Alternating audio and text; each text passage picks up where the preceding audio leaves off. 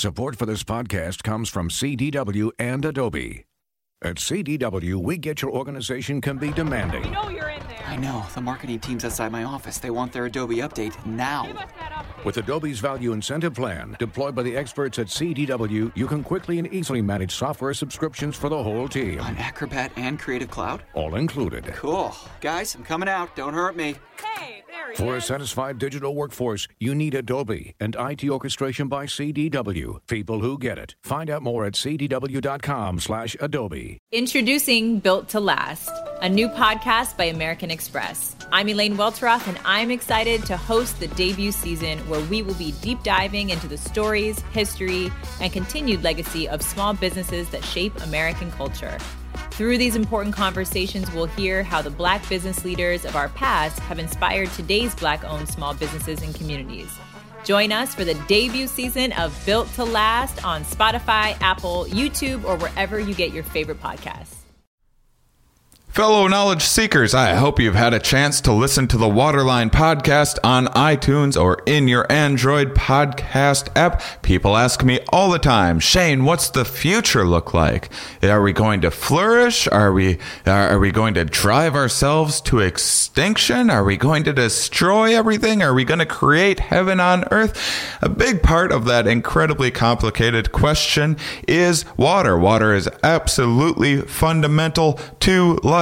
And knowing what is going on with water, the various technologies, the economics, political, social, behavioral, technological, and environmental aspects of water around the globe is really fundamental to understanding questions like that. And if you guys are into science and learning about things that affect our lives and the world, which I know you are, I believe the Waterline podcast is for you. I just finished an episode called Water for All Regulation, all about comparing the different regulations in different areas, like the Israeli water law passed in 1959, and comparing how their system of regulating water compares to California's model of regulating, and how we might work together to figure out the best pros and the cons of different systems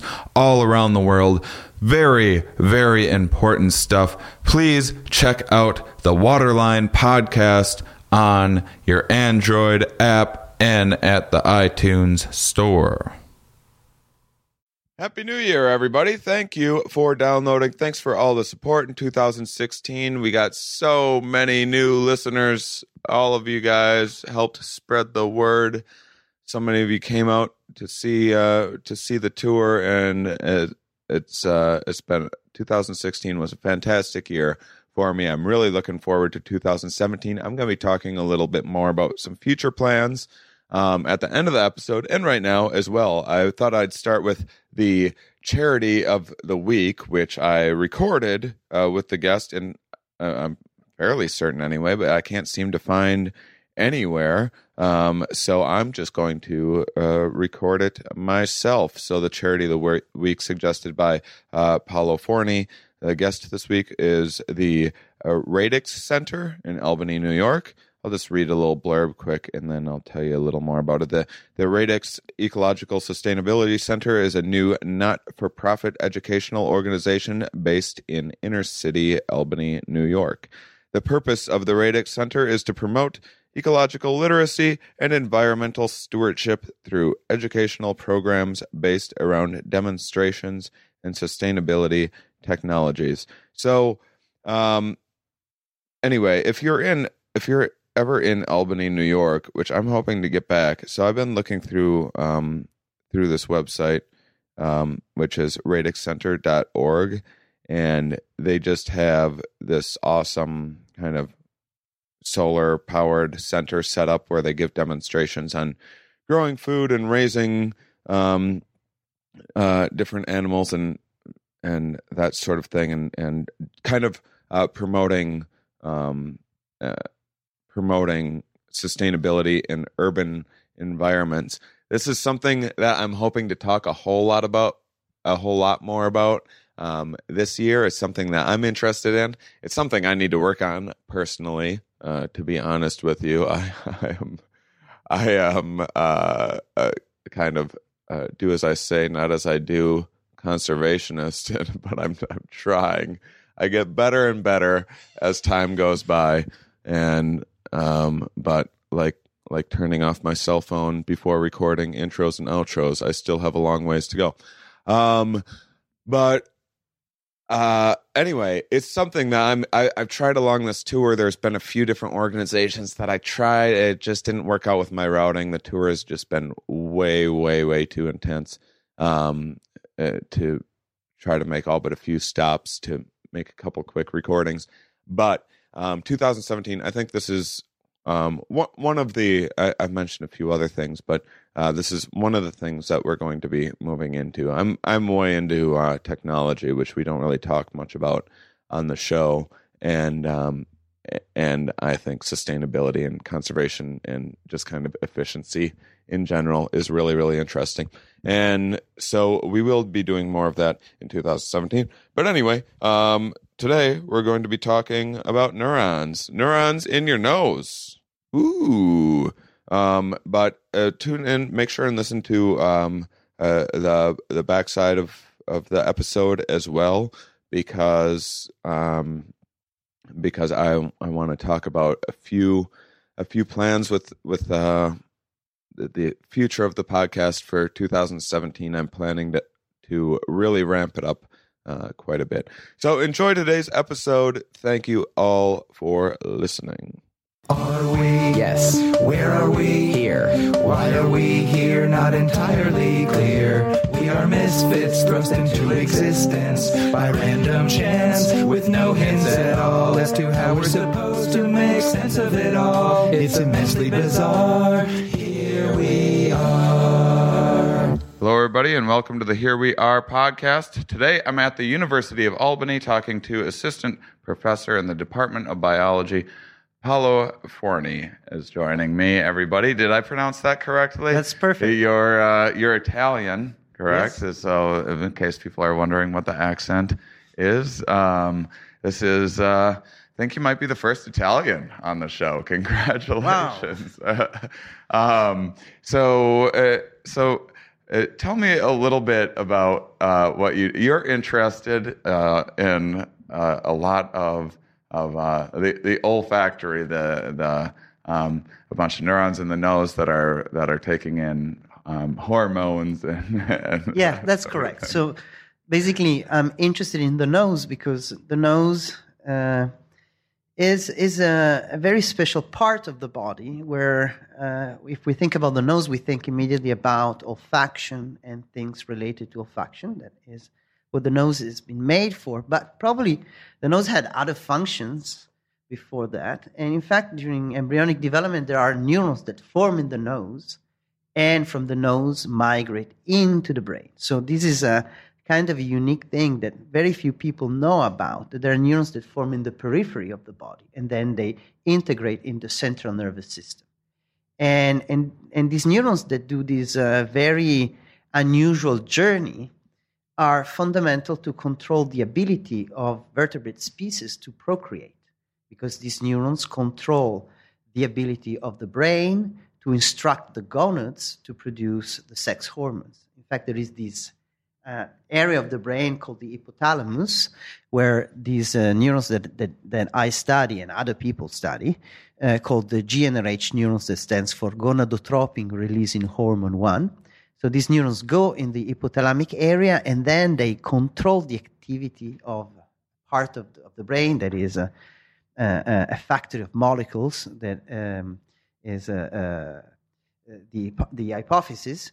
And from here we have the pituitary gland. And the pituitary gland produces follicle-stimulating hormone, luteinizing hormone, that will instruct the gonads to produce the sex hormones. So these neurons that originate in the nose control our ability to go through puberty and so to be fertile. And if something goes wrong, there is no next generation. And this is true for all vertebrate species. Does it go wrong in humans? Oh, yes, it does. And Quite and often. so there's people that just don't hit puberty because because of a problem with the neurons in their nose? Exactly. And some of these people have lack of puberty and inability to smell properly. And this is a syndrome called Kalman syndrome. And this syndrome mainly affects males rather than females. And, males are unlucky. We get more genetic diseases than females. And so, yes, there are people that cannot smell properly and don't go through puberty. And this was a mystery for a long time. And this syndrome was the 19th century, beginning of 20th century. So I'm just curious, what are the effects of not hitting puberty besides just being a sane person for the rest of your life instead of it affects a lot of crazy? Things because, we all change dramatically during puberty. Physically and everything. And mentally. Your hormones, there are people that have a lot of testosterone and they are kind of violent and very manly and hairy. And so are there people that have less testosterone, and the amount of testosterone we have changes throughout life. Old people have less testosterone and younger people have more testosterone. And also for women, think about the menstrual cycle, the estrogen, the progesterone. The hormones affect dramatically how our brain functions, our mood, and also how we place ourselves in the society. Meaning, we are animals, and a lot of the things we do them because of some sexual related meaning. Our social interaction are often soaked of sexual communication and interactions. Right. So, this reproduction stuff is fairly important in our lives. Exactly. And on top of that, think about you never go through puberty. Think how difficult it is for a teenager to not to go through puberty when everyone else is doing that. And I'm curious, is there so now that this is something that was this was first noticed, what'd you say, early 1900s? Yeah. So now that we're aware of this, is there any kind of intervention? Absolutely. So there is a big center at Harvard where they basically people are treated with hormones or treated with what the neurons are supposed to produce, and therefore puberty can be triggered artificially. And so there are people that have genetic diseases that would prevent them from going through puberty and procreate, that can be induced to have a puberty and to be fertile and to have a relatively normal life. So it is possible, but not for everybody. So that's why we need to work on this matter, because certain people don't respond to treatments and therefore stuck where they are. Is there so there's these developmental problems where basically, so are these people kind of very youthful looking? Not necessarily. They have very youthful looking genitalia. Baby dick is the scientific term, I believe. Right. Micropenis. So are there any, does this affect someone's actual longevity or anything? Are there other health complications, or is it just I'm just trying to understand what does end up happening, because it's interesting. It's an interesting observation on what exactly puberty does to our psychology and everything, to understand the difference between a regular person that hits puberty and someone who doesn't and continues not having gone through puberty. Right. So one thing I need to specify. So people that have Kalman syndrome oftentimes have other symptoms. So there are people that have just lack of sense of smell and delayed puberty. There are people that have more severe defects that can affect pigmentation. They can have problem craniofacial defects. They can have cleft palate. They can have other stuff, and that's there are different forms, different profile of this syndrome. And so certain people have a number of defects. And now we what is interesting, now we start to understand what is the link between all these phenotypes that can appear in people that have this syndrome. So people with this problem tend to have this other problem associated with it. For example, they can have deafness or other things. And now we know why, because that's basically the reason why I do what I do. So I study developmental biology, and so I try to understand how this system of how these neurons get from the nose to the brain. And what does it mean, how? It means what are the other cells that they interact with during this journey, and what is the developmental history of the other cells, and what is in common between different phenotypes that you can have in someone that has this syndrome. Let's say there is someone that has a form of deafness, lack of sense of smell, and lack of pubertal onset. What's the link? So the link, for example, between these phenotypes was missing for a very long time. And one thing that I did in the past, I started to look closer to what was the interaction of these neurons that I studied with other cells. And there are some cells in the nose that are a population of glia, that are neural cells but are not neurons.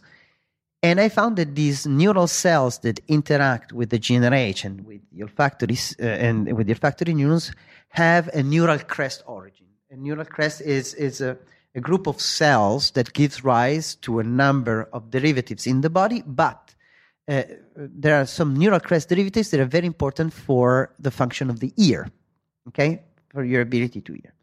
And so when I discovered that these cells that interact with the GnRH had neural crest origin, I published that, and another group observed that people that have deafness and Kalman syndrome had a mutation that was affecting specifically those cells of neural crest origin, and that was the link between deafness and lack of sense of smell and lack of proper GnRH migration. So there was just some a lack of connection to this neural crest?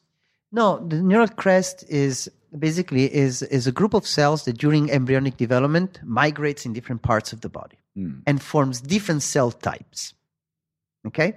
So if something goes wrong with this initial group of cells, you might have a lot of things that go wrong in your body. Okay?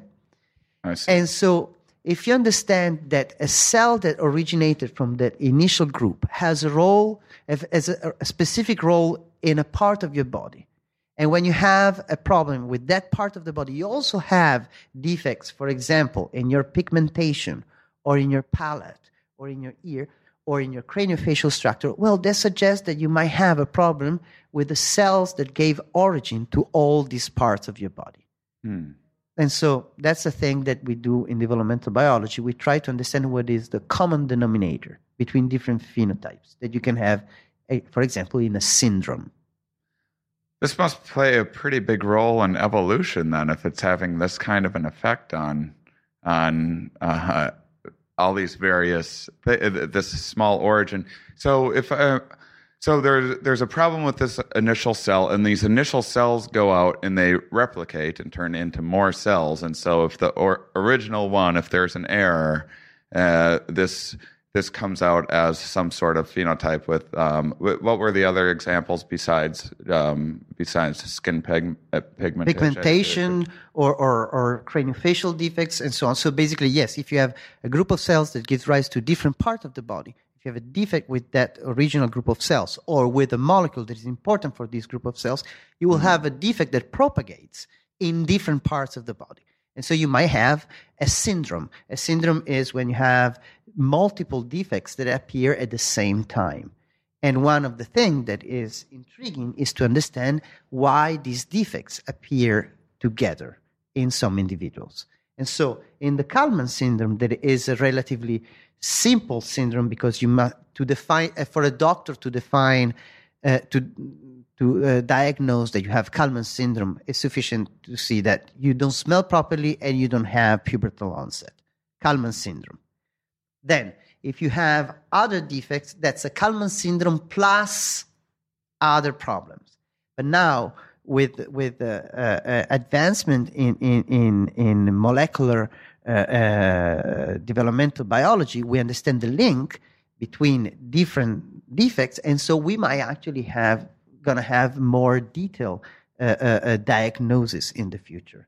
So we will be able to understand from all the defects that appear together what the mutation could be and what kind of cells are affected in the individuals that have Kalman.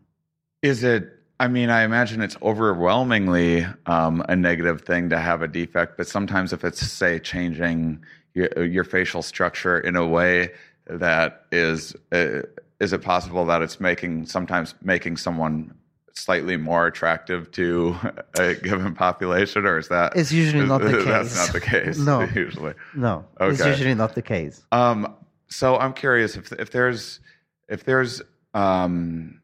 because every environment must have a wide range of variation within the amount of hormones in the environment. Say, a big city, and if you live in a big city in a warm climate, as opposed to if you live in the North Pole or something like that, and there must be a large difference in just the sheer number of hormones within your environment. Does the environment affect puberty in any way?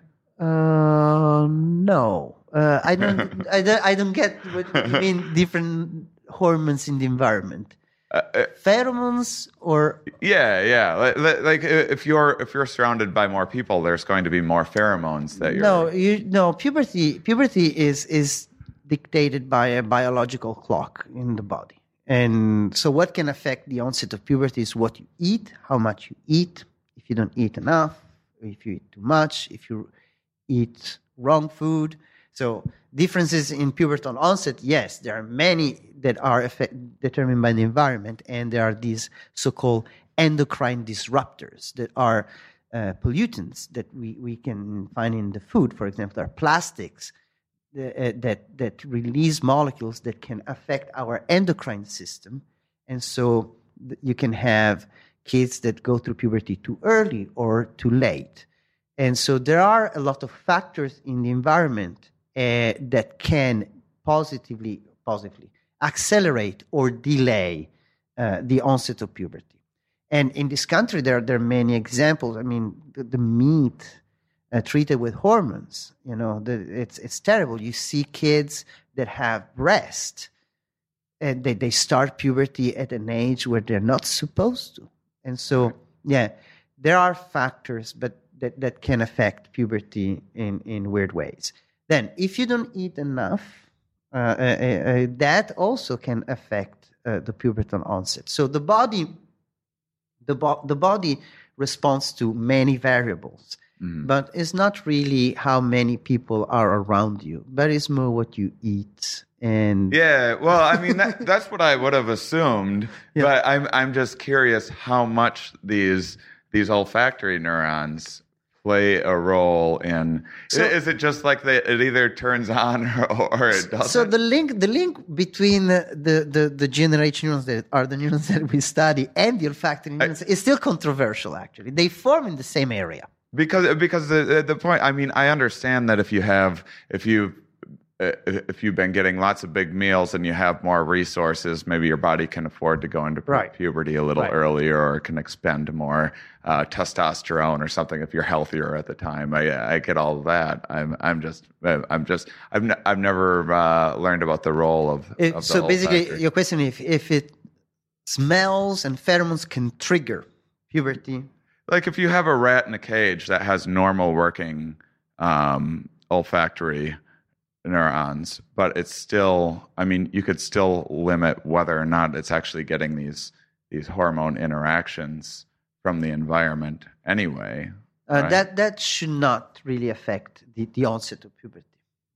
So no, that pheromones affect the behavior? Yes. So if you put a rat or a mouse in, well, actually, it's interesting. If you put it in a cage with just the pheromones, not much happens. You need pheromones and another individual to trigger any kind of behavior. And pheromones can trigger aggressive behavior or can trigger sexual behavior. Aggressive behavior, for example, a male mouse in a cage with another male mouse and they never met before, they detect each other as males, and the first reaction is usually to fight. Mm-hmm. Okay? So if mice or rat cannot detect pheromones, their interaction is going to change. They're not going to fight. Just going to smell each other and, hang out. Right. So, but these don't really, as far as I know, we don't know anything about a direct correlation between being exposed to pheromones and pubertal onset. On top of that, we still don't know how much humans are able to detect pheromones. It's controversial. In fact, the part of the olfactory system that is responsible for the detection of pheromones in human is vestigial. We have this a very small vomeronasal organ that has been extensively described during development, but we don't know if it survives after when we become adults. This was something in our evolutionary past that is just kind of still hanging out but not doing much these days. That's what we think, yes. Okay. So one of the very first episodes, the first episode of this podcast, we talked a bit about pheromones and effect of some of the mating studies where you take people and have them wear a shirt while they exercise or whatever it might be, and put it in a bag and have people select based on smell what they consider the most attractive. Right. Is that some of that stuff, is that related to your work a little bit? Vaguely. So we do study the neurons that form the vomeronasal organ that are the ones that are responsible for detection of pheromones, but we are more interested in understanding. So this is the thing. The olfactory system and the vomeronasal system are very fascinating because you have many different versions of the same neurons. And how do we detect molecules from the environment? Each neuron expresses a receptor. Mm-hmm. And each receptor is able to recognize some feature of a molecule. The simultaneous recognition of multiple features of a molecule allow our brain to create an image of that molecule and to recognize it as such. Okay? So basically, we have a combinatorial representation of a molecule. So to create a mental image of a molecule, you need many neurons that are able to recognize an aspect. So one very fascinating aspect of the main olfactory system and vomeronasal system is how do we arrive to generate such a diversity of neurons? Because each neuron expresses only one kind of receptor, and they can choose which receptor they're going to express out of thousands of genes available. Mm. And they pick only one. And so each neuron, or there are groups of neurons that make different choices. And the choices that they make allow us to have an array of receptor that enables us to represent the molecules that are in the environment. So one thing that we study, we're trying to address. So to like overly simplify things, these are like you have like square pegs and circular pegs, and that's how the neurotransmitters are fitting and connecting in these receptors. It's not neurotransmitters. Basically, you smell cake. Right. Okay? And you can actually understand if there is ginger in the cake or cinnamon in the cake. So you have a lot of molecules that your brain is detecting at the same time, and your brain generates an image. Cake with cinnamon. Okay? So basically, you detected like, let's say, 600 molecules. Your brain was able to recognize each of these molecules And put together a and put them picture. together, and you created an image in your brain. Cake with cinnamon.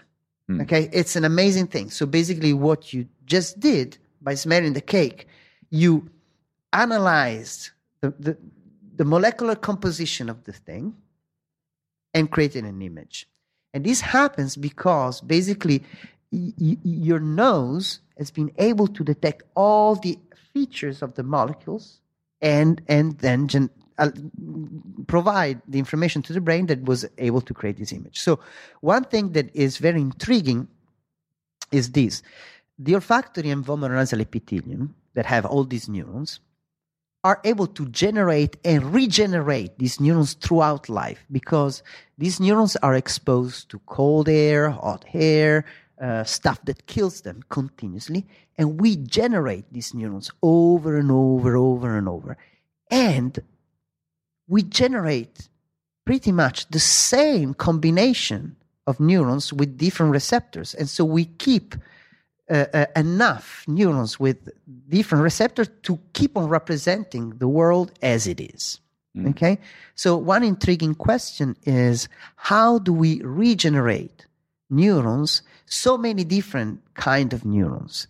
And so this is something that we're trying to understand, analyzing the vomeronasal organ that is a small olfactory subsystem that is responsible for the detection of pheromones, where we have a smaller number of neurons that can be generated and is a relatively small epithelium, so we can count a lot of stuff and analyze how certain molecules can influence certain choices that the neurons do during the process of generation and regeneration. It kind of used to be thought that there wasn't such a thing as neuroregeneration. Right? Like if you killed a brain cell or whatever, it was gone forever. This is sort of, well, I mean, I guess neuroscience is new in general, but this idea of regeneration, isn't that's kind of in our recent history that we started to understand this, right? That's true. So until the 1990s, there was this idea that we couldn't make new neurons. Then it was discovered that we do actually keep on producing new neurons in specific areas of the brain, but there is limited neurogenesis in the hippocampus, that is a part of the brain that is responsible for generating memories. Okay? And there, the neurogenesis, how many neurons we form, is influenced by our habits. People that it looks like if you have an active life, you generate more neurons there, and antidepressant help to generate new neurons in the hippocampus, and so on. And really? Then we have yes. That's a very intriguing thing. So basically, apparently, when people have certain forms of severe depression, you have a decrease in generation of neurons in the brain. And apparently, a lot of antidepressants work by facilitating the generation of new neurons in this specific area. It's, if you block the ability of the brain to produce new neurons, you neutralize the effect of certain antidepressants. So basically, is something that needs to happen. Why? We still need to understand. But yes, so the brain can generate new neurons. But what I was talking about, and let's go back to that, is not central nervous system. The olfactory epithelium is in your nose. Right. It's connected to the central nervous system, but is peripheral. And so we do generate new neurons in the peripheral nervous system. The olfactory and vomeronasal epithelium are extraordinary in their ability, in the number of neurons that they can generate throughout life. So, but we knew that for quite a while. It's my understanding that females in like the third trimester kind of do this sort of new rewiring almost, kind of a they basically get a whole fresh set of new neurons right before childbirth. right? There's a lot of like there's there kind is of a lot of stuff construction that happens project in the going- brain of pregnant women. My colleague Joanna Workman here, that works in psychology, could tell you much more than me about that. But apparently, during pregnancy, the brain shrinks, becomes smaller. And why it becomes smaller, we don't know. It's still not understood if cells decrease in volume, if there is there are a lot of physical changes. And then after birth, it regains partially or totally the volume as before. So the brain, when women say, I have a baby brain, it's actually kind of true. There is a lot of stuff that goes on there. That is, I'm gonna get some letters about that comment. I'm just kidding. Well, it's interesting because it's right when,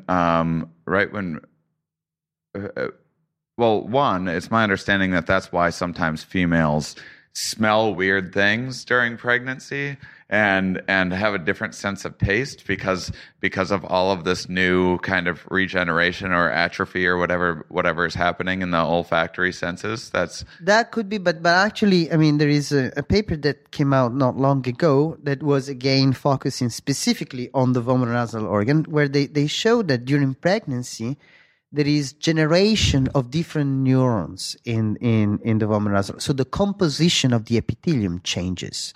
And that makes sense somehow that, if you think about it, a pregnant organism has a mission and needs to be sensitive to specific things in the environment, maybe more sensitive to what is in the environment. In fact, oftentimes pregnant women have a stronger sense of smell. They get bothered by a lot of smells that they detect they become very sensitive, especially in the first trimester, right? Yes, When the baby's like when the fetus is the most vulnerable, and you really have to be careful what you're putting in your body. Yeah, but what really happens that's one funny thing, that we know a lot of things about, let's say, mice, but there is a lot of things we don't know about humans because we don't section every person to see what happens during pregnancy. We're not dissecting pregnant women. That's the thing, and it's very interesting that we try to understand what happens in different organisms to try to understand what happens in humans, but we miss a lot of information about what happens in humans because the observations are very limited. Right.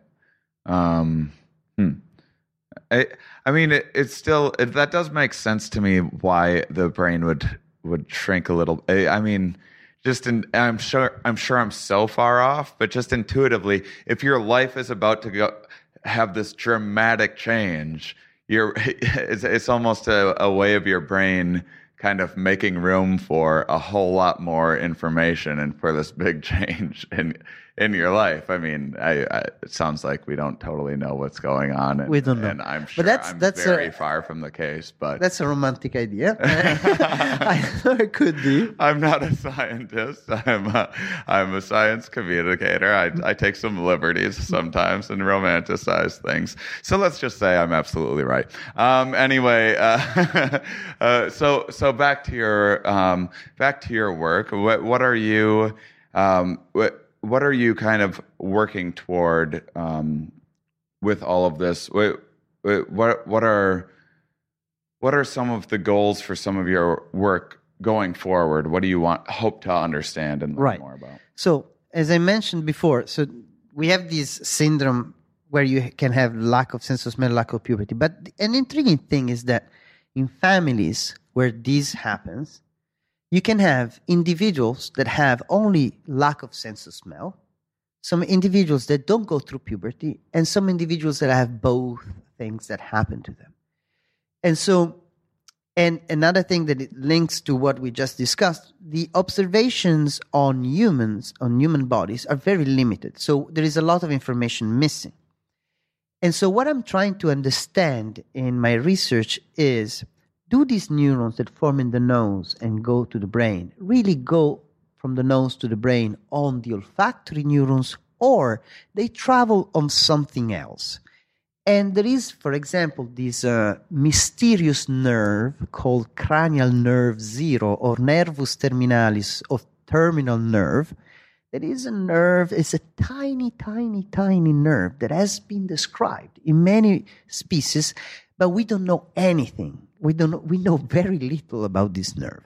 So what I'm working on right now is trying to develop genetic tools that will allow me to highlight this nerve. So I try to find what we call genetic entry points. So genes that are selectively expressed by these neurons and not by other neurons in the olfactory area, in order, for example, to turn this nerve into a green fluorescent nerve and study how it develops, where it wires, and start to understand what is the function of this nerve.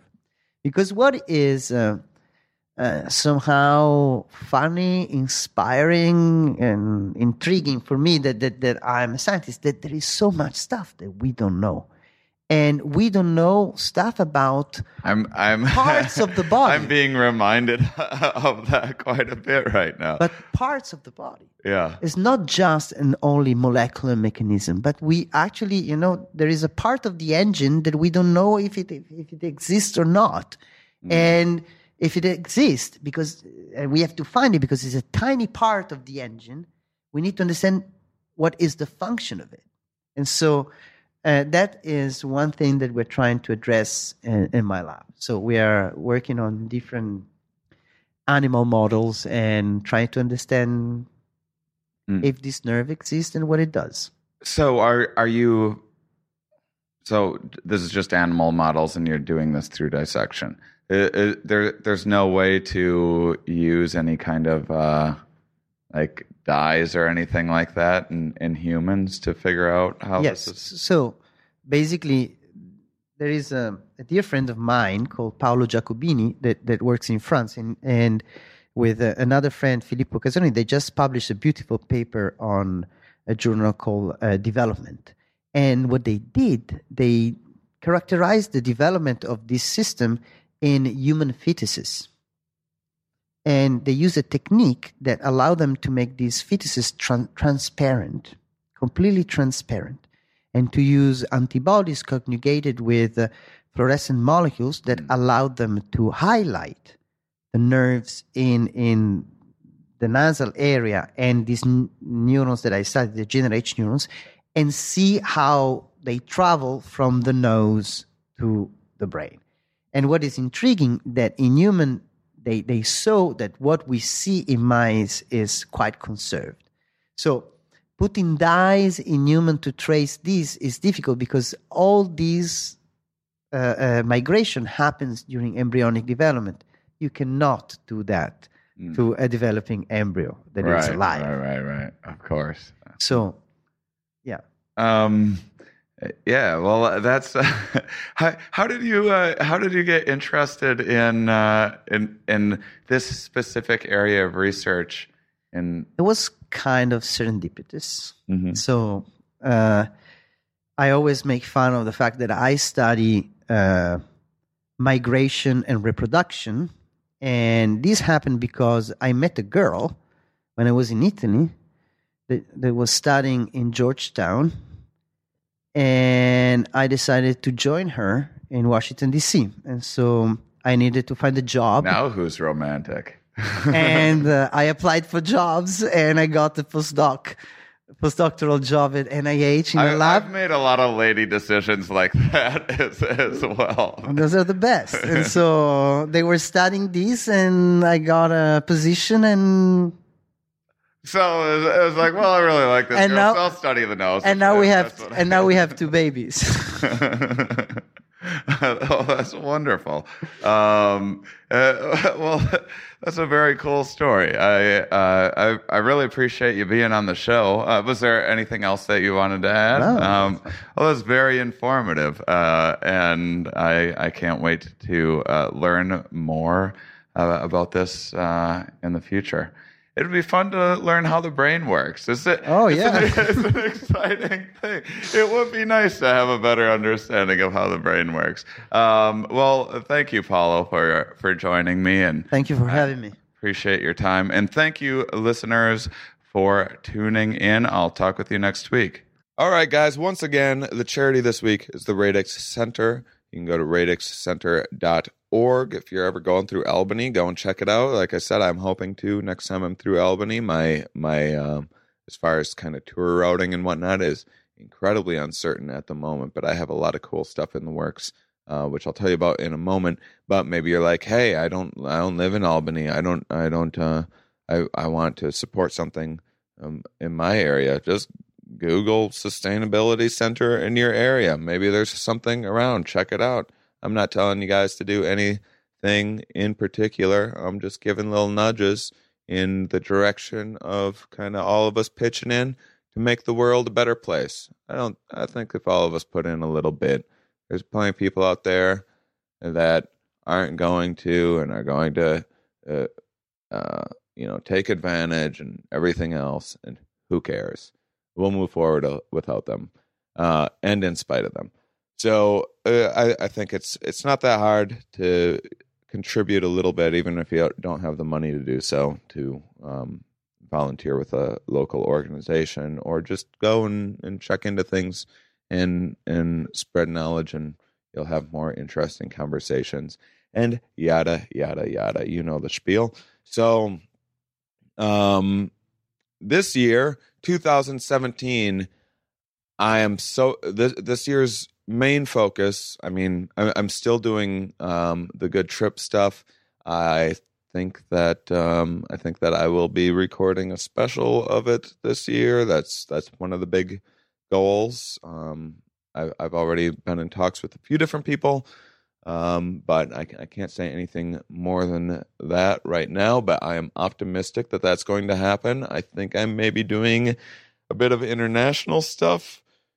I was planning on doing a lot of international stuff with this, and that might be put off until 2018. But I'm planning on doing a little bit of that. But I'm also, I had a little bit of stuff free up on my calendar, and I'm avoiding taking regular comedy club dates, doing my regular stand-up right now, for kind of as long as I can. I'm just going to do a few here and there because this is how I make my living. But I think that I want to start really pushing to do the live Here We Are podcast. I already have.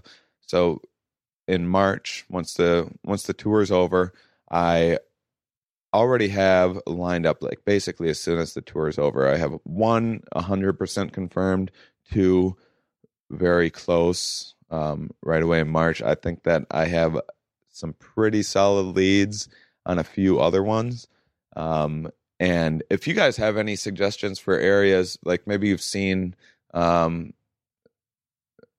something similarly in your area, some place where people, get together, kind of smart, interesting, fun people to have some drinks, listen to scientists talk about some mind-blowing stuff, and me tell a few jokes about it. If you know of a good small, I think like 100 seats.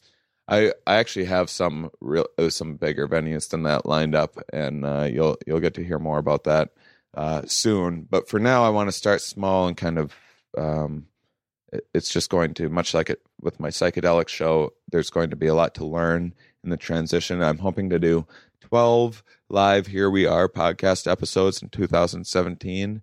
That's starting in March, so a little over 1 a month. And I think I'm going to blow that out of the water. I think optimistically I'd be doing 2 a month. I think that might be a little bit of a stretch, but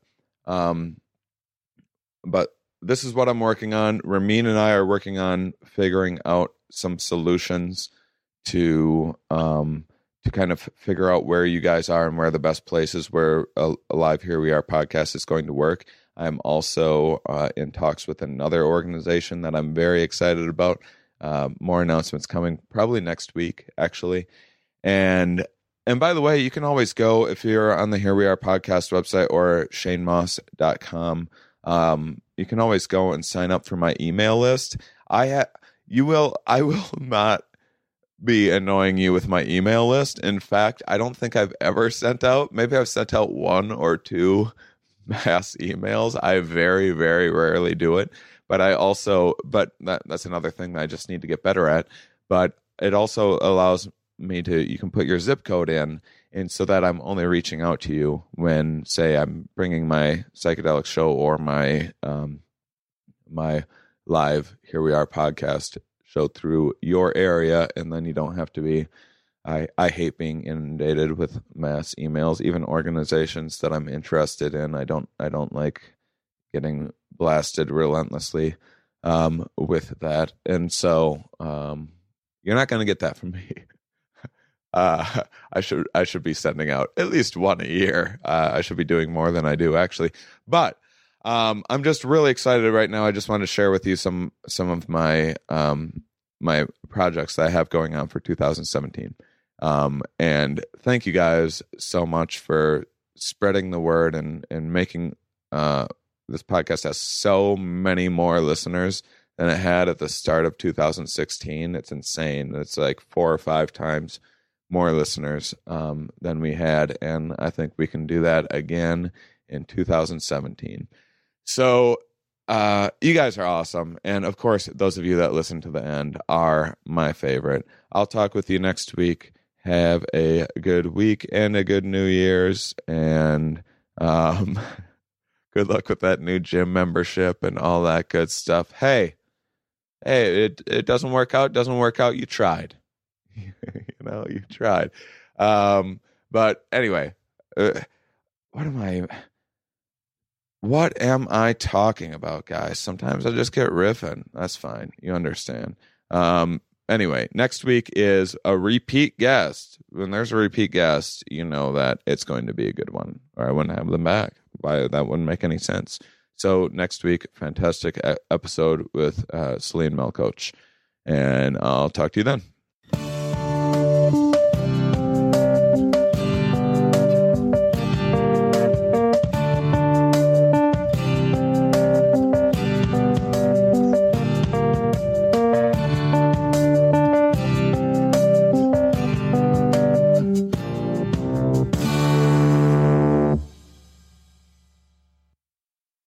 Hello, I'm Dave Ross. Hey, and I'm Hampton Yount. And we host Suicide Buddies on Starburns Audio. That's right. It's a podcast about suicide, but not to make light of it. We actually talk about suicidal thoughts, depression, kind of with a sense of levity that Dave and I have with each other. And he's my best friend. Come on. Yeah, we're buddies. Suicide Buddies.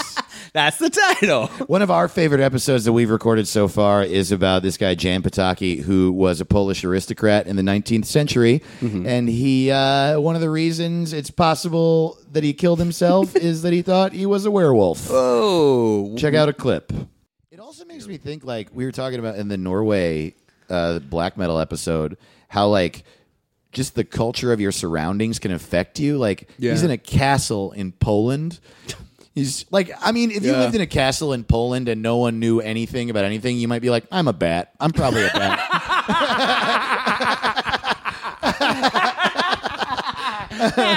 That's like literally what happened to Batman. He literally is in his mansion. He's like, you know what? Fuck it. I'm a bat. I'm a bat. I'm a bat. I'm a bat that helps people. I'm a bat that helps people. I'm a rich, I don't know what you want from me. And my girlfriend, she's a cat. She's a cat. My girlfriend's a cat. She steals things. She's a woman who steals things. She's a cat. I'm a bat. I'm a bat. I help people. She's a cat. We fight a penguin. My